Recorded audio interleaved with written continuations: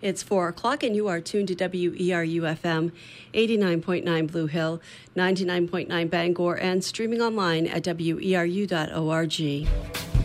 And this is Maine Currents, independent local news, views, and culture for Tuesday, September 5th, 2017. I'm Amy Brown. Bruce Gagnon is well known in Maine as the co-founder of the Global Network Against Weapons and Nuclear Power in Space, and as an active member of Veterans for Peace. He's also a senior fellow at the Nuclear Policy Research Institute and a member of the Working Group for Peace and Demilitarization in Asia and the Pacific. In August, Bruce Gagnon spoke on Deer Isle at an event sponsored by Island Peace and Justice, Peninsula Peace and Justice, and Americans Who Tell the Truth. The topic was the, quote, pivot to the Asia-Pacific, end quote. Gagnon talked about the U.S. military presence in the region, U.S. relations with North Korea, South Korea, Japan, China, and Russia, and ties with Bath Iron Works here in Maine. This subject of the U.S. pivot, I think, is extremely important. It's one of the two major possibilities for global war, and we're talking nuclear war, and the end of essentially life on this planet. So I think we should know about it. We're paying for it, that's for sure. I want to first say something about what I plan to do.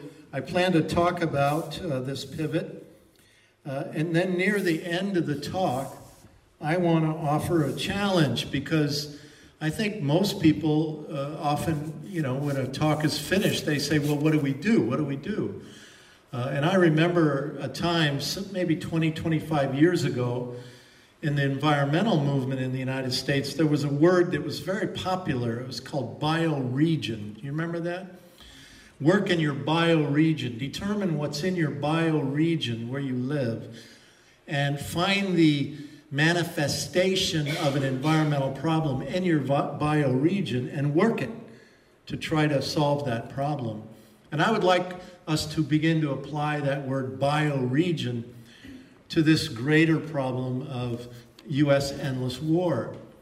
And as I survey the state of Maine, what I see in our collective bioregion is Bath Iron Works, where they make destroyers that are being sent to encircle the coast of both Russia and China today.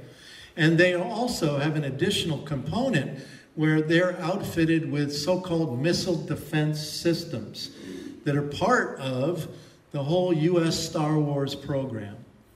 And so this makes these ships so important. And you're going to see that these ships now are bumping up the coast, going to places like Jeju Island. So in our own bioregion, I think we have a challenge. And my call, as you'll see at the end, is that we create a discussion in this state, a debate, a consciousness in this state, as citizen taxpayers, that we want this place to be converted or transformed, to build rail and solar and wind, to help us deal with our real problem that we have today, which is called climate change. And if we don't deal with that, I'm afraid that my son, who's 36 years old now, recently married, I don't know if they're going to have children, but if they do, I worry about the future possibilities for not only my son, but especially the generations that would come after him. So let's get started. Here we go. The pivot means that the United States is moving 60% of our military forces into the Asia-Pacific. And as a result of that, more bases are needed to supply U.S. troops for barracks. More bases are needed for our warplanes, more airfields for them to land on, and more ports of call for our warships that are now being moved to the region. Now, we've been hearing a lot lately about North Korea launching missiles and how that's a violation of international law. But isn't it interesting that the United States, from Vandenberg Air Force Base in California, routinely launches nuclear missiles, Minuteman nuclear missiles, sending them into the Pacific, into Kwajalein Atoll in the Marshall Islands, where they hit targets there. It's okay that we do that routinely. It's okay that we test missile defense systems just recently from Kodiak Island, Alaska, a pristine bear and salmon fishing island, very famous for that.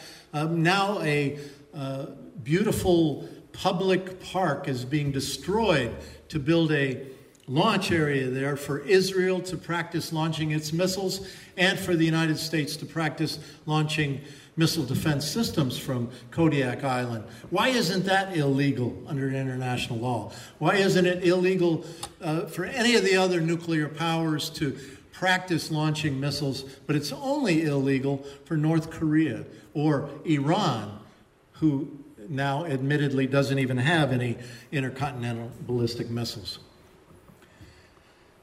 The pivot is part of this entire process of the globalization of NATO. NATO, you know, was this post-World War II construct to protect Europe from an attack by the former Soviet Union. And there were these competing power blocks, NATO for the West, and the Soviet Union had the Warsaw Pact. Well, after the Soviet Union collapsed, the Warsaw Pact bloc disintegrated. But today, for some reason, NATO not only exists still, but it's expanding up to the Russian border, for example. After the fall of the Soviet Union, U.S. Secretary of State Jim Baker promised at that time Premier Gorbachev that NATO would not expand 1 inch, 1 centimeter towards the Russian borders.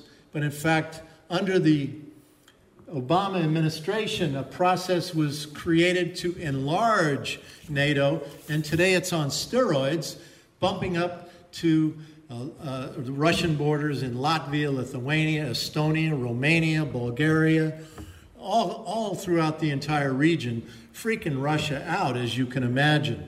And so, in addition, NATO has now decided to create partner relationships, as they call it, and they're now bringing Japan, South Korea, Taiwan, Singapore, Australia, and New Zealand into NATO. North Atlantic Treaty Organization has now gone global with these partnerships. So the pivot is part of this larger manifestation of the growth, cancerous growth of NATO. And it's being used to encircle not only Russia today then, but also China. So one of the places that the United States is moving and expanding is Guam. Here's a set of B-52s. B-1 and B-2 bombers are also stationed here. Missile defense systems and warships are now being ported in Guam. And I have friends that live there, and they're fighting to try to stop the United States from taking even larger areas in Guam, and other islands around Guam are now being used by the United States as bombing ranges, places with very, very delicate ecosystems that are now being bombed by the United States as they practice their war games in the region. And so in Guam, there's people that are organizing, trying to protect their sacred grounds, but they're being totally ignored and run over by this U.S. war machine. Australia, another place where the United States is moving. Up in northern Australia, up in Darwin, at the very tip in the north, barracks have been created for U.S. Marines that are being rotated in and out of there on a regular basis as the United States expands its military operations in that region. And also in central Australia, there's a place called Pine Gap. Pine Gap is a NSA listening post where the United States is intercepting all phone, fax, and email communications from the entire Asia-Pacific region. And in real time, split-second time, this NSA listening post there in Pine Gap, Australia, way out in the middle of the bush, they relay these signals back to Washington via satellites. And so the United States has set up what are called these downlink listening posts all over the world that give the United States the ability to see everything on the earth, hear everything on the earth, and target any place on the earth at any time. So Australia then is a key player in this whole thing. In addition, Japan is being heavily militarized. President Abe, Shinzo Abe, he's a right-wing fanatic. His grandfather was a fascist in Tojo's imperial army during World War II, and he reveres, the current Prime Minister Abe reveres his grandfather, and he now has, Abe has now gotten rid of Article 9 in the Japanese Constitution that declared that after World War II, after Japan was defeated, Article 9 said we will never have an offensive military again. We will only have self-defense forces. Abe has now washed away Article 9 against tremendous opposition in the country. The public was totally opposed to Abe's government doing this, but they ignored the people, went forward with it. A couple of years ago, the Global Network was invited to come to Kyoto Prefecture in Japan for our annual meeting. Every year we go to a different part of the world where there's a different manifestation of all of these things that are going on. And so we went to a village called Yukawa Village, a little fishing village, where the United States has set up a radar facility for these missile defense programs that the United States is now surrounding Russia and China with. The idea of missile defense is, it's not about defense at all, actually. It's a key element in U.S. first strike attack planning. The idea is we're going to fire our missiles, try to take out Russian and Chinese underground nuclear missiles in a first strike attack. We try to hit them and take them out. And then if they have anything remaining, any remaining retaliatory capability, they try to fire it. And at that time, these so-called missile defense systems that are based on land and also based on these Aegis destroyers built at Bath Iron Works here in Maine, these missile defense systems would theoretically take out that retaliatory capability, giving the U.S. a quote-unquote successful first strike attack against Russia and China. And so that's the reason in the last 3, 4, or 5 years, Russia and China have been going to the United Nations saying, let's create a treaty to ban all weapons in space. Let's close the door to the barn before the horse gets out. U.S. and Israel have been blocking that treaty for all this time. And now Russia and China have declared that we can't afford to reduce our nuclear weapons because of missile defense, which used to be outlawed under the ABM Treaty, the Anti-Ballistic Missile Treaty that the United States had with Russia. But soon after George W. Bush became president, he pulled the United States out of the ABM Treaty.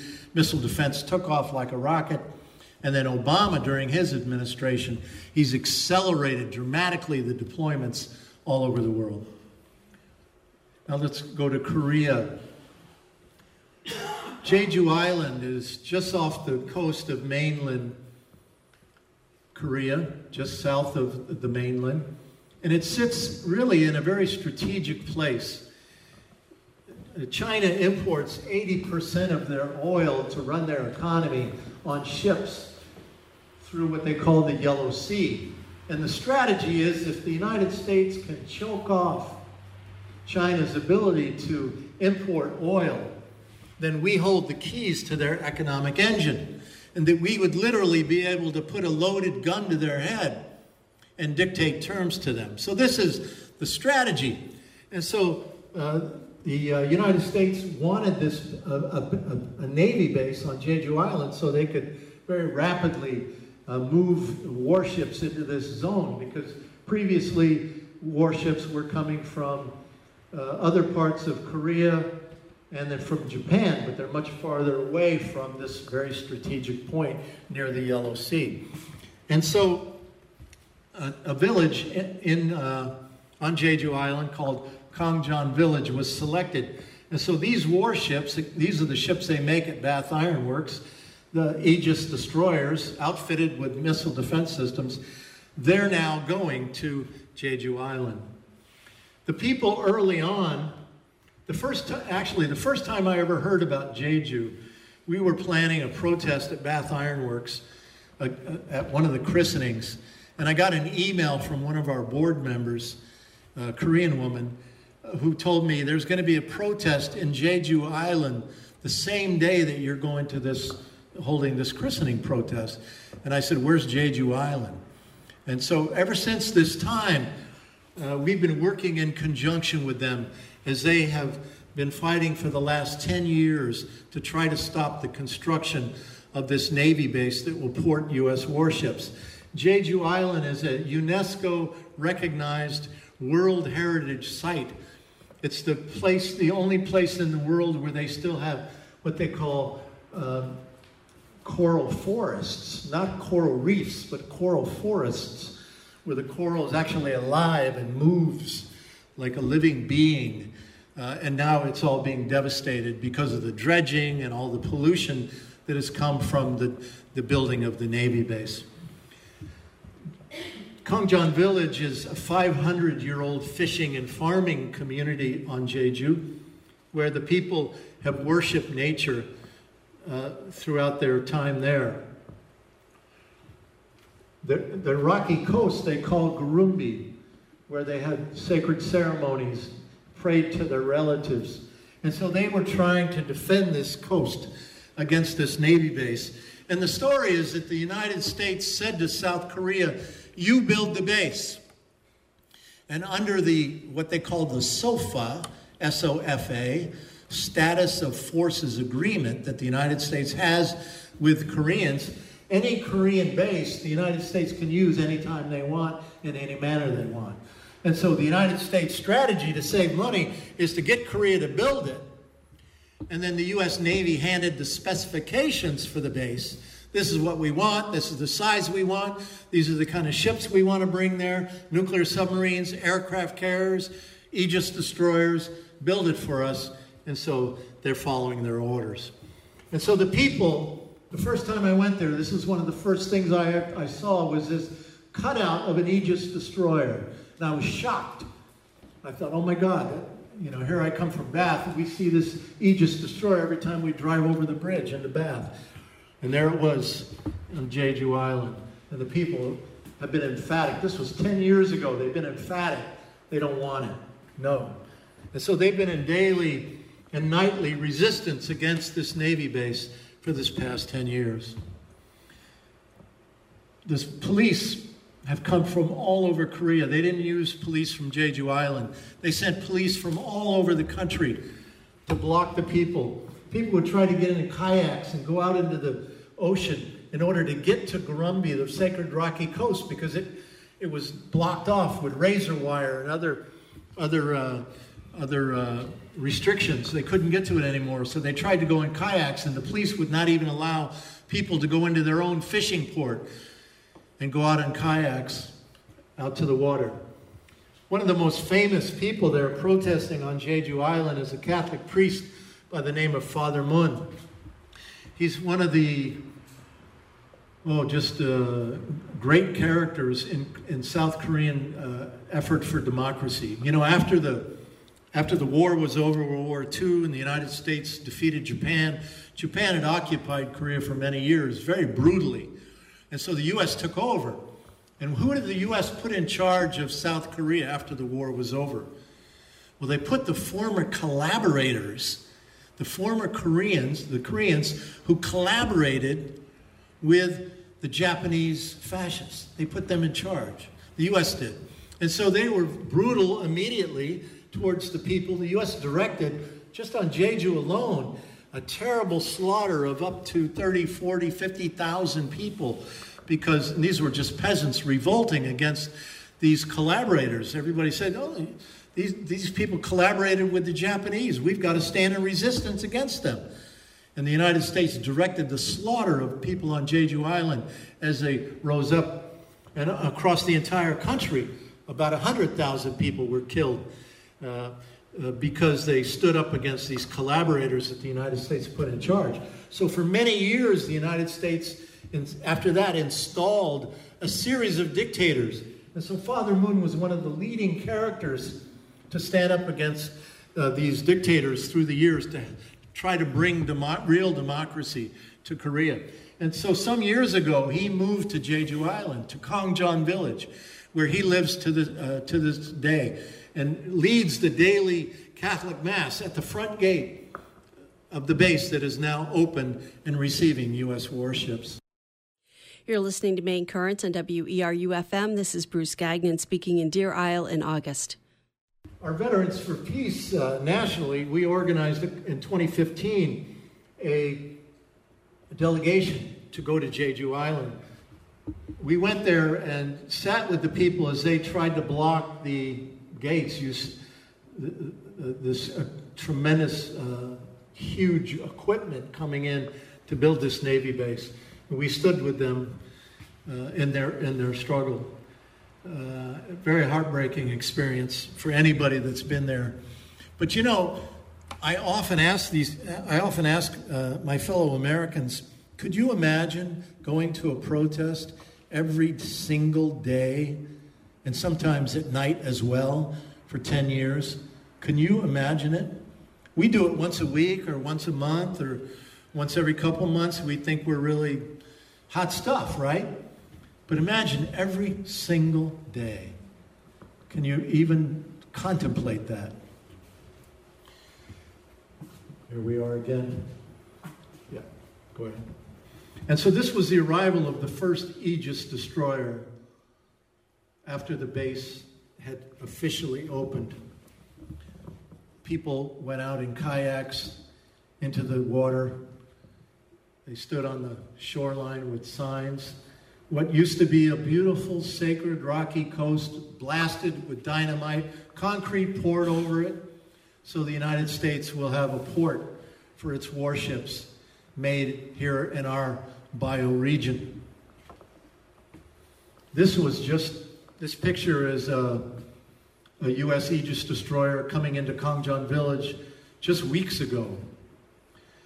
And in there you could see two little yellow kayaks out there with their yellow flags going out to protest the base. People were on the land as well, holding signs and banners. A Coast Guard cutter went out to interfere with their approach to the warship. I keep telling friends in here in Maine, we have to keep going to Bath Iron Works, because when they christen these ships, they bring in the crew and they march them down Washington Street in Bath, and they go in, to the ceremony, the christening ceremony. And then they stay in Bath for months and months as they learn about the ship. They live in local motels and stuff like that, and they learn how to work the ship, so they're around for a long time. I say, we've got to keep protesting in Bath because we have to get them ready. We have to get these sailors used to seeing protesters, because when they go to Japan, when they go to Korea, they're going to see protesters, and we want them to understand what people are saying and why they're saying it. So we have an obligation in Bath, Maine to get these folks ready. This was from the recent... We say no to the entry of the USS Dewey Aegis destroyer to the Jeju Naval Base. Stop the South Korea, United States, Canada maritime military exercise. That particular warship was part of a war game. We hear a lot these days about how are we going to get North Korea to stop launching missiles. Are we going to attack them, do a decapitation strike, a first strike attack on them, which people say will lead to...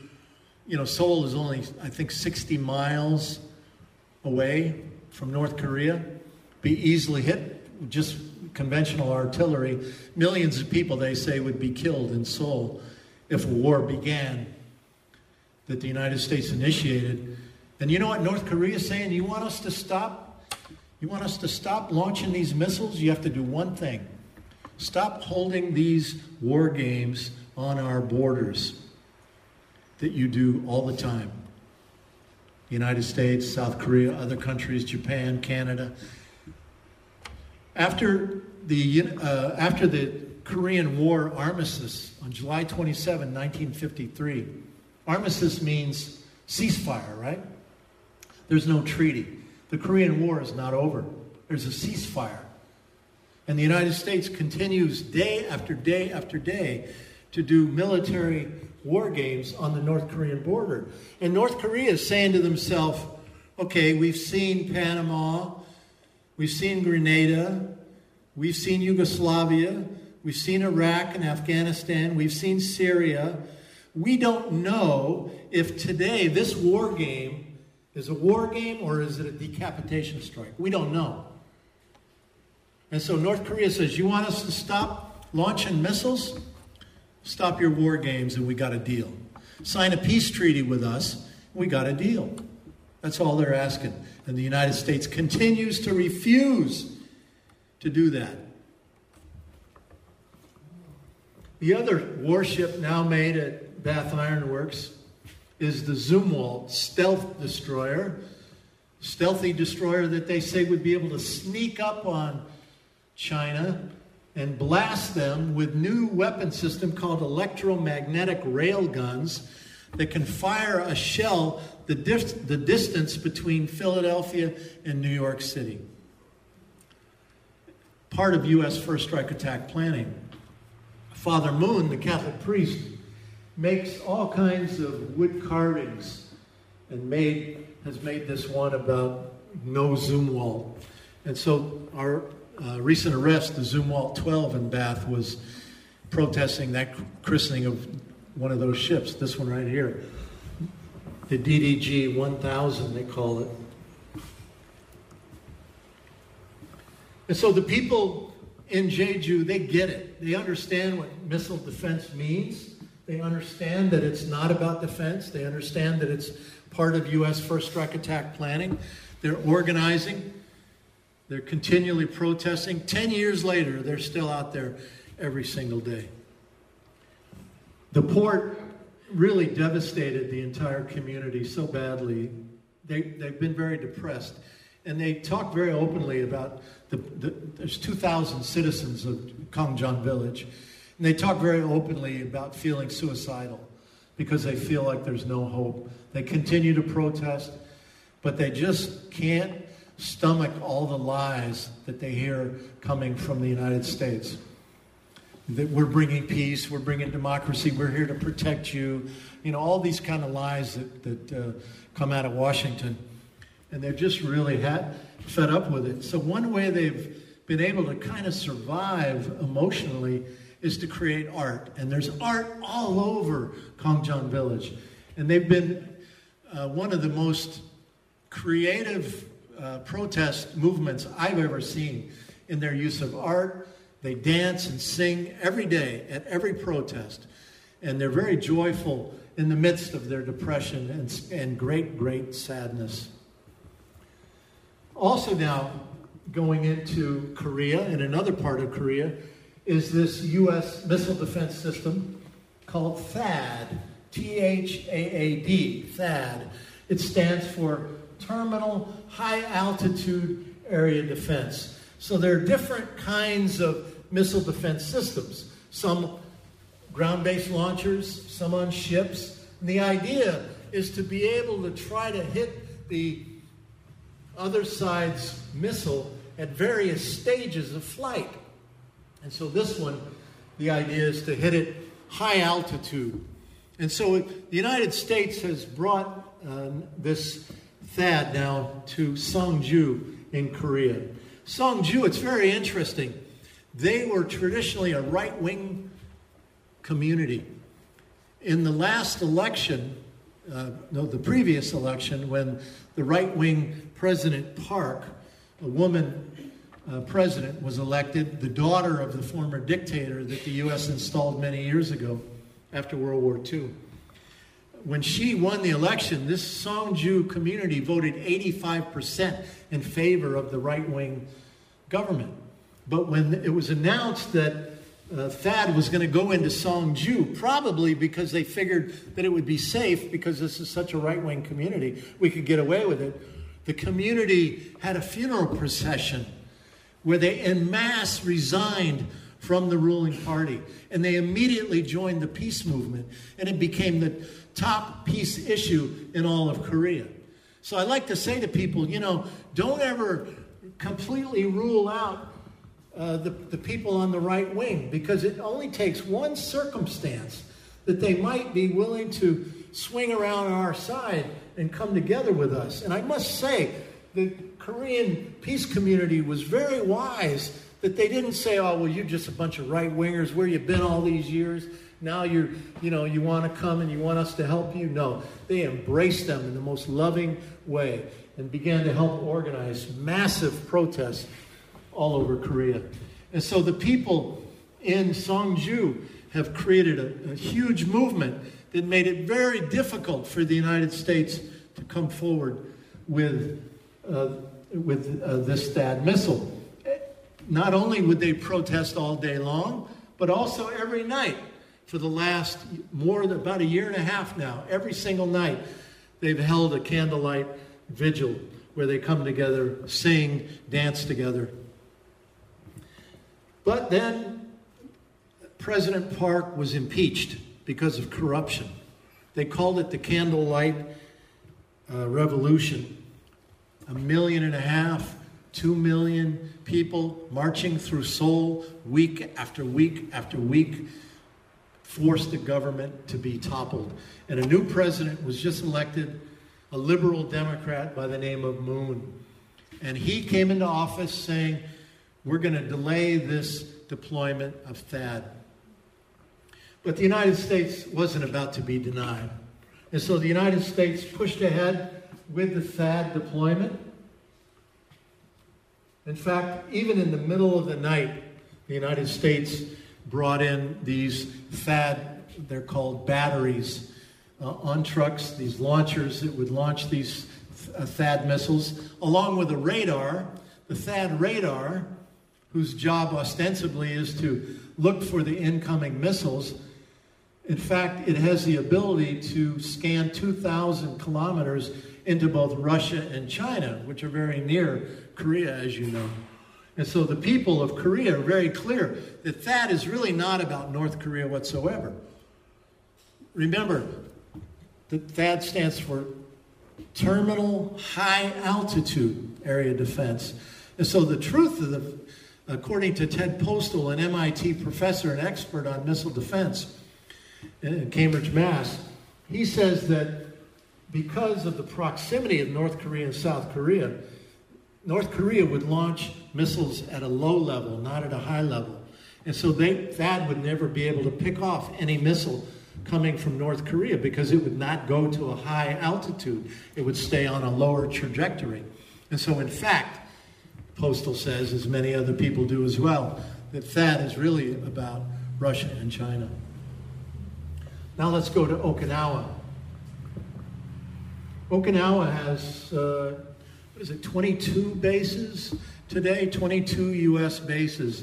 It's amazing to go there and to drive from one end of Okinawa to the other, because what you see is base after base after base after base. Army, Navy, Air Force and Marine, Army, Navy, Air Force and Marine. It's just amazing. And it's been this way since the end of World War II. The United States has had these bases there, and now they're expanding even more. They need more areas for training. They need bigger runways. And now one of the great sadnesses is that this is one of the training areas in the north, a famous forest that is being devastated so the United States can bring in Osprey helicopters and practice touchdown troop unloading, fighting in the forest and all that kind of thing. So our Veterans for Peace, after going to Jeju Island, we went to Okinawa for a week, and we went up to the forest there as well. These are the Osprey that will be going to into that forest area for these maneuvers. But this is one of the great tragedies of all. There's a bay in Okinawa called Ora Bay. And the United States is now building, well, I should correct myself. The United States has told the Japanese government to build twin runways over Ora Bay. And in order to do that, they have to bring in landfill into the bay itself, where endangered coral reefs are, where endangered dugongs, it's a relative of the manatee. There are only 3 or 4 dugongs left. They live in this bay. And so I think the number is, I believe it's 3.5 million 10-ton dump truck loads of landfill have to be dumped. Can you imagine that? 3.5 million 10-ton dump truck loads of landfill have to be dumped there. And so the entire fishing community devastated. The entire way of life of the people of Okinawa around this bay devastated. And so they have now been protesting outside of the gates of the U.S. bases against this. So we went there, our Veterans for Peace group, we went there and sat with them early one morning while it was still dark. And what we discovered when we arrived was they were mostly old people. And in fact, mostly old women. And they go out and they sit in front of the construction gate, and the Japanese police come in and drag them off. And then they go back again, and this goes on day after day after day after day after day. Because they know they're fighting for their children's future. They're fighting for their sacred connection to nature. As far as they're concerned, they have no choice other than to do this. So it was an amazing experience for us to join with them, blocking the front gate of this Marine base called Camp Schwab, that sits right on the bay and where this airfield is now being built. It's really one of the great tragedies, one of the greatest tragedies I've ever seen. And they're still there today, fighting away. And while we were there, they took us out on boats, and we discovered that the Japanese government has essentially roped off the entire area where they're going to do this, build this. First, they have to dredge the areas, which, of course, stirs up all kinds of pollution. It will decimate the coral, and will kill the fish in the water. And then they have all these Japanese military out there on rafts or boats trying to block the protesters who come out in kayaks and boats to try to stand to oppose all of this construction going on there. The governor, a newly elected governor a few years ago, on the platform of opposition to this U.S. expansion in Okinawa, has been vilified by the United States government. They've tried to do everything to smash him, everything to destroy him, to denigrate him. But the people, by the tens of thousands, come out for huge rallies repeatedly in support of the governor and the mayors of the major cities on Okinawa who are fighting against all of this madness. This is Maine-based peace activist Bruce Gagnon speaking in Deer Isle in August about what has been called the U.S. pivot to the Asia-Pacific and ties to Bath Iron Works. You're listening to Maine Currents on WERU-FM. So what do we do when we come home? Oftentimes when we go to these places, people say to us, what are you going to do when you go home? Are you just a tourist here? You just come here to enjoy us? What are you going to do when you go home? So imagine how you answer that kind of question to someone.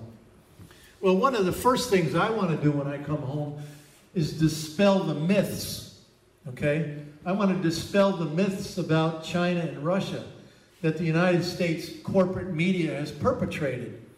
And one thing we hear is that China and Russia want to take over the world, right? They want to militarily take over the world.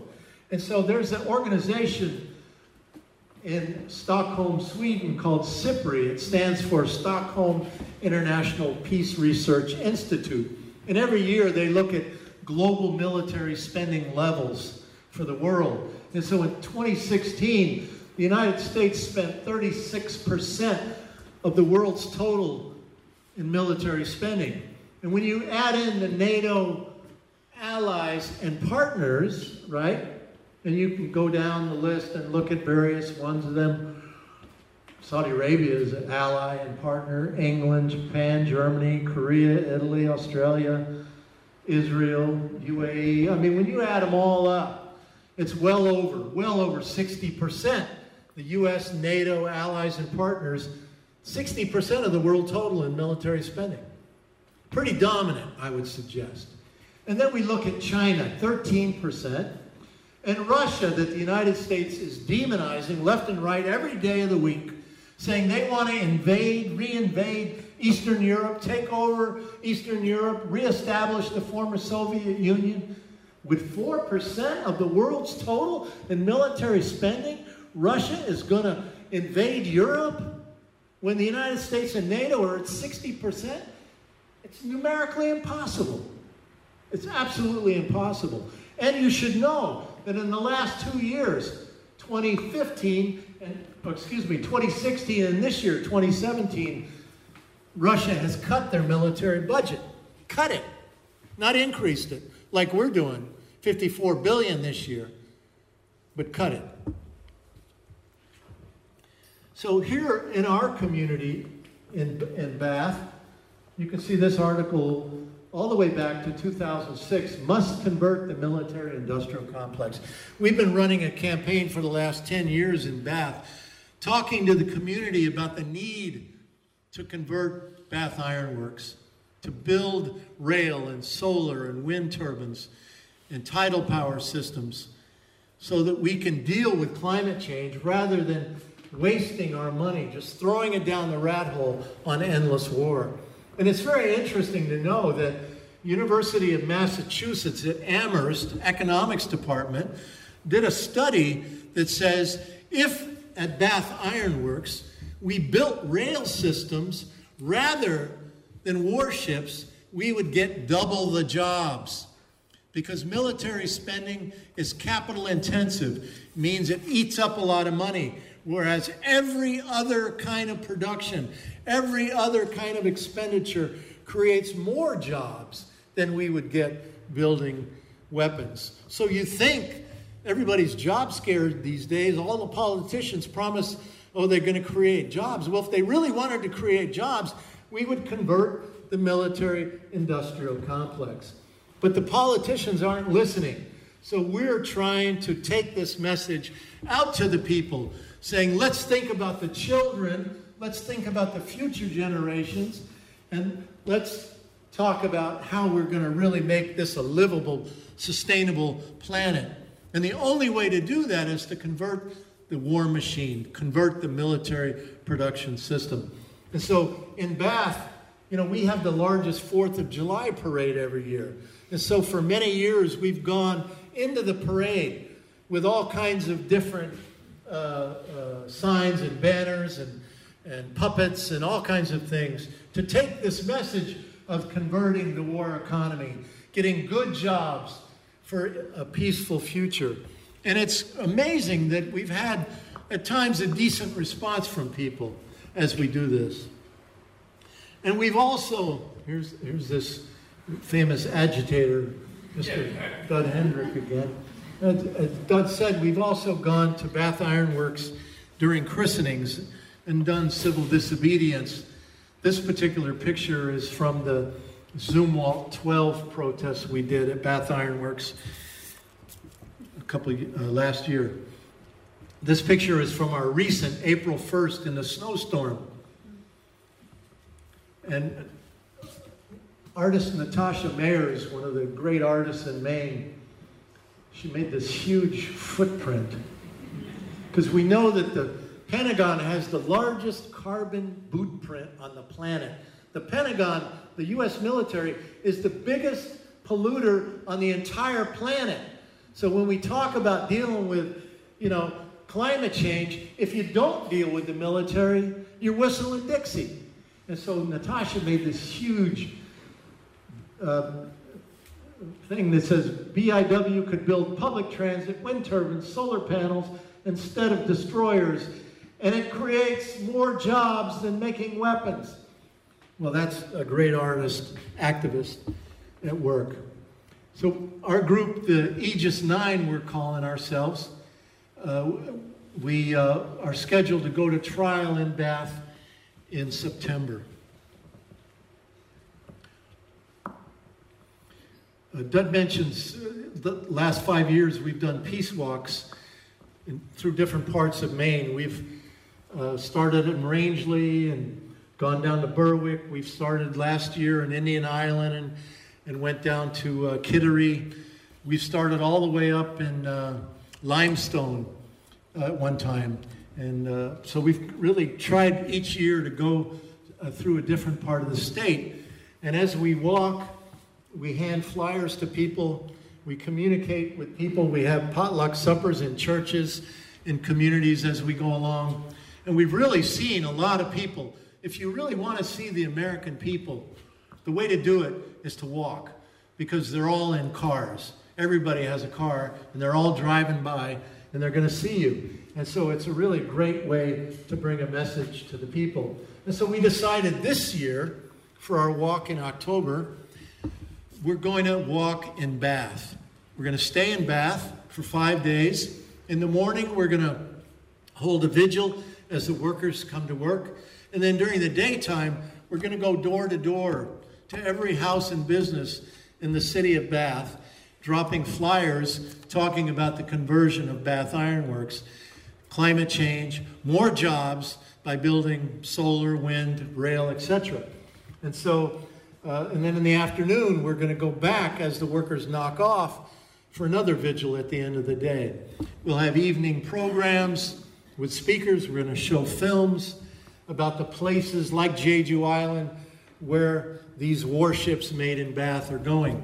And so we're going to have a concentrated week of activity in Bath. So we invite you all to come for a day, for an hour, for the entire time with us. We'll be there for 8 days doing this in October this year in Bath.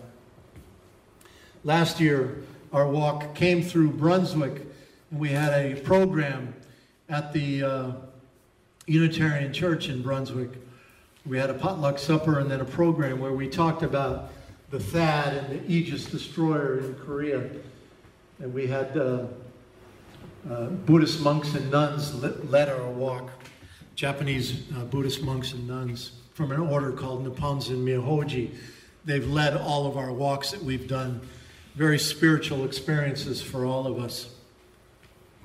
This year, we asked a Jeju Island organizer, friends of ours, to send us one of your activists to join our walk, because we want someone from Jeju to be present in our community while we're there.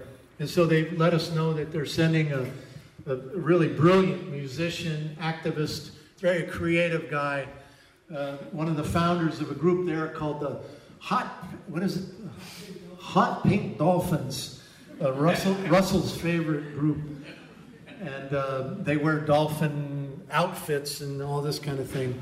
So a guy by the name of Joyak Gol, so he's coming and he's going to be with us for the entire week. We're very excited to have him with us.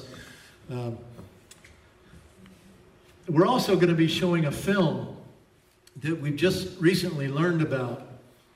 We're going to probably show it at the Bath Library and invite the community to come. It's called Village versus Empire, and it's created by a South African filmmaker. He went to Jeju Island, and he brought this woman who's actually originally from Jeju, but she's now living in Oakland, California. And she's what's the word? She's a mystic, spiritual, mystical person that communicates with nature and interprets nature through dance and other performance. And so the art filmmaker very beautifully used her to tell the story of Jeju Island. And she goes with him to Jeju, and they interview Korean poets and artists and musicians. So the entire film is an art film about this very political subject of Jeju Island. It's an unbelievable film. And it's not yet being distributed anywhere in the world. The filmmaker is trying to create he's trying to work a deal to, make some money off his film, but he's letting us show it in Bath during this upcoming event because he knows of our long mutual relationship with Kangjeon Village on Jeju Island. So it's real exciting for us to be able to show that. Russell, raise your hand there, will you please? Russell Ray, a great artist from Hancock, made this banner and dolphin for one of our recent walks. The theme of it was to demilitarize our oceans. And this was the van that we had following along the walk all along the state.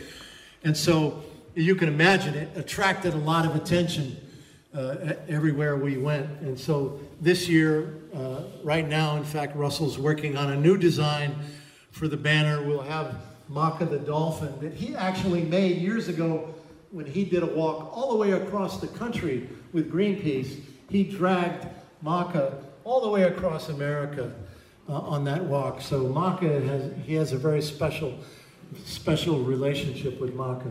So Maka will make a return engagement and be in Bath for 8 days this October. Well, let me just end with this. Every year, the global network that I work for, Global Network Against Weapons of Nuclear Power in Space, our website is spaceforpeace.org. Spaceforpeace.org. Every year we have a thing called Keep Space for Peace Week, where we ask activists all over the world during this week to hold some kind of activity making the link to these space issues to help educate the local community. And so every year we have a different theme. And so this year our theme is no THAAD in Songju, no missile defense in Korea.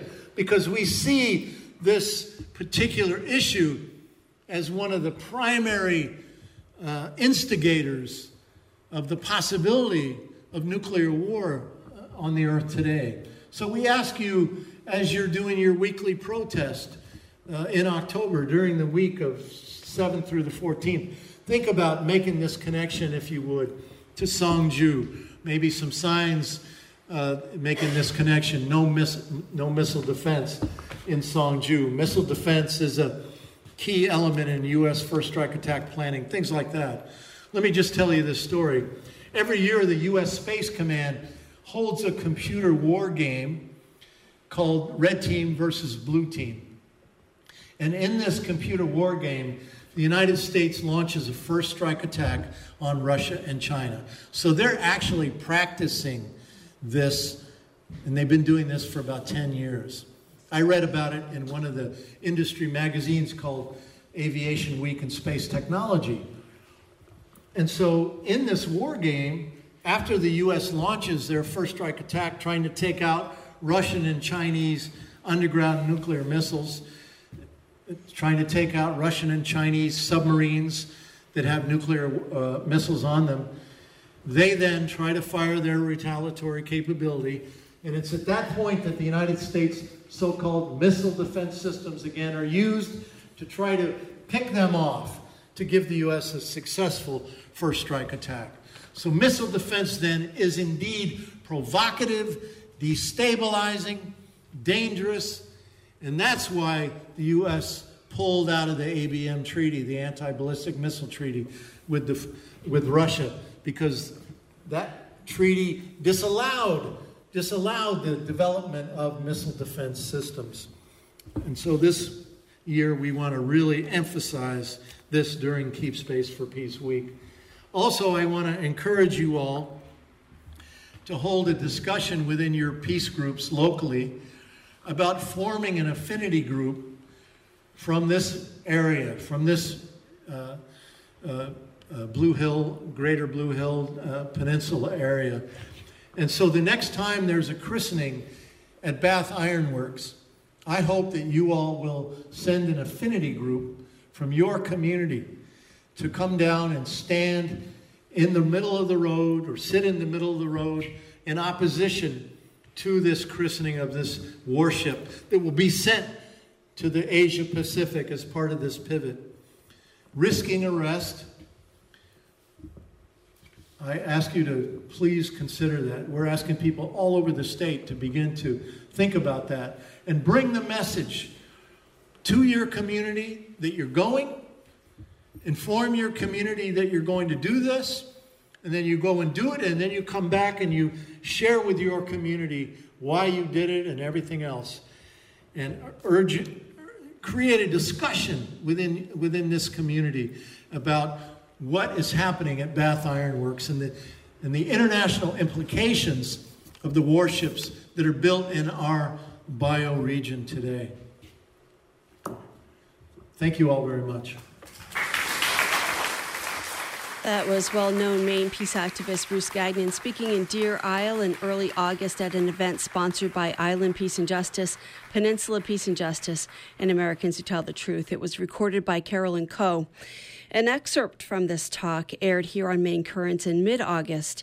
In the interim, tensions between the U.S. and North Korea escalated, so we asked Bruce Gagnon for a reaction to the news. His response reads in part, quote, "The U.S. to this day refuses to sign a peace treaty with North Korea. Thus, the war legally continues. On July 27, 1953, the U.S. signed an armistice, ceasefire, with North Korea, but that is it. Thus, the continuous U.S.-South Korean war games right along the North Korean border must make Pyongyang wonder, is this the real thing? Did the Pentagon decide to invade us for real this time, like they've done in Vietnam, Yugoslavia, Grenada, Panama, Iraq, Afghanistan, Libya, Syria, and Yemen? Embedded deep beneath North Korea's mountainous zones are some 200 varieties of minerals, including gold, iron, copper, zinc, magnesite, limestone, tungsten, and graphite. Some of these stockpiles are among the largest in the world, and North Korea, a tiny and cash-strapped nation, frequently uses them to bring in additional revenue, no matter the laws against doing so. The total value of these minerals lies somewhere between $6 and $10 trillion. How much of this war hype could be a plan to grab their resources? In the end, I think it's important to say that North Korea is really a foil. The U.S. does not fear North Korea, which has only 4 nuclear warheads, while the U.S. has 6,800 of them.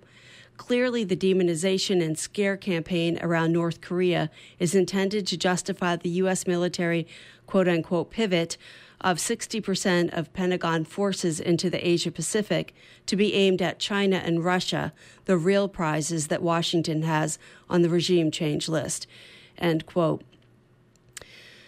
The 6th Maine Peace Walk, this one's called the Maine Peace Walk for Conversion, Community, and Climate that you heard Bruce Gagnon mention in the talk today, is going to be held from October 13th to the 21st. You can get more information about that by emailing globalnet@mindspring.com or at Bruce Gagnon's website, Space for Peace. That's space, the number 4, peace, .blogspot.com. Again, space4peace.blogspot.com. And if you're wondering about Jeju Island and how that's spelled, if you'd like to look that up for more information, that's Jeju. You've been listening to Maine Currents, independent local news, views, and culture. I'm Amy Brown. Carolyn Coe recorded the audio you heard today. Catch us here every Tuesday afternoon at 4 o'clock. Democracy Now! Is coming up next, followed by Jazz Alchemy and A Southern Wind here on your community radio station, WERU-FM, 89.9 Blue Hill, 99.9 Bangor, and streaming online at WERU.org. Support for WERU comes from our listeners and from Merrill's Bookshop, 130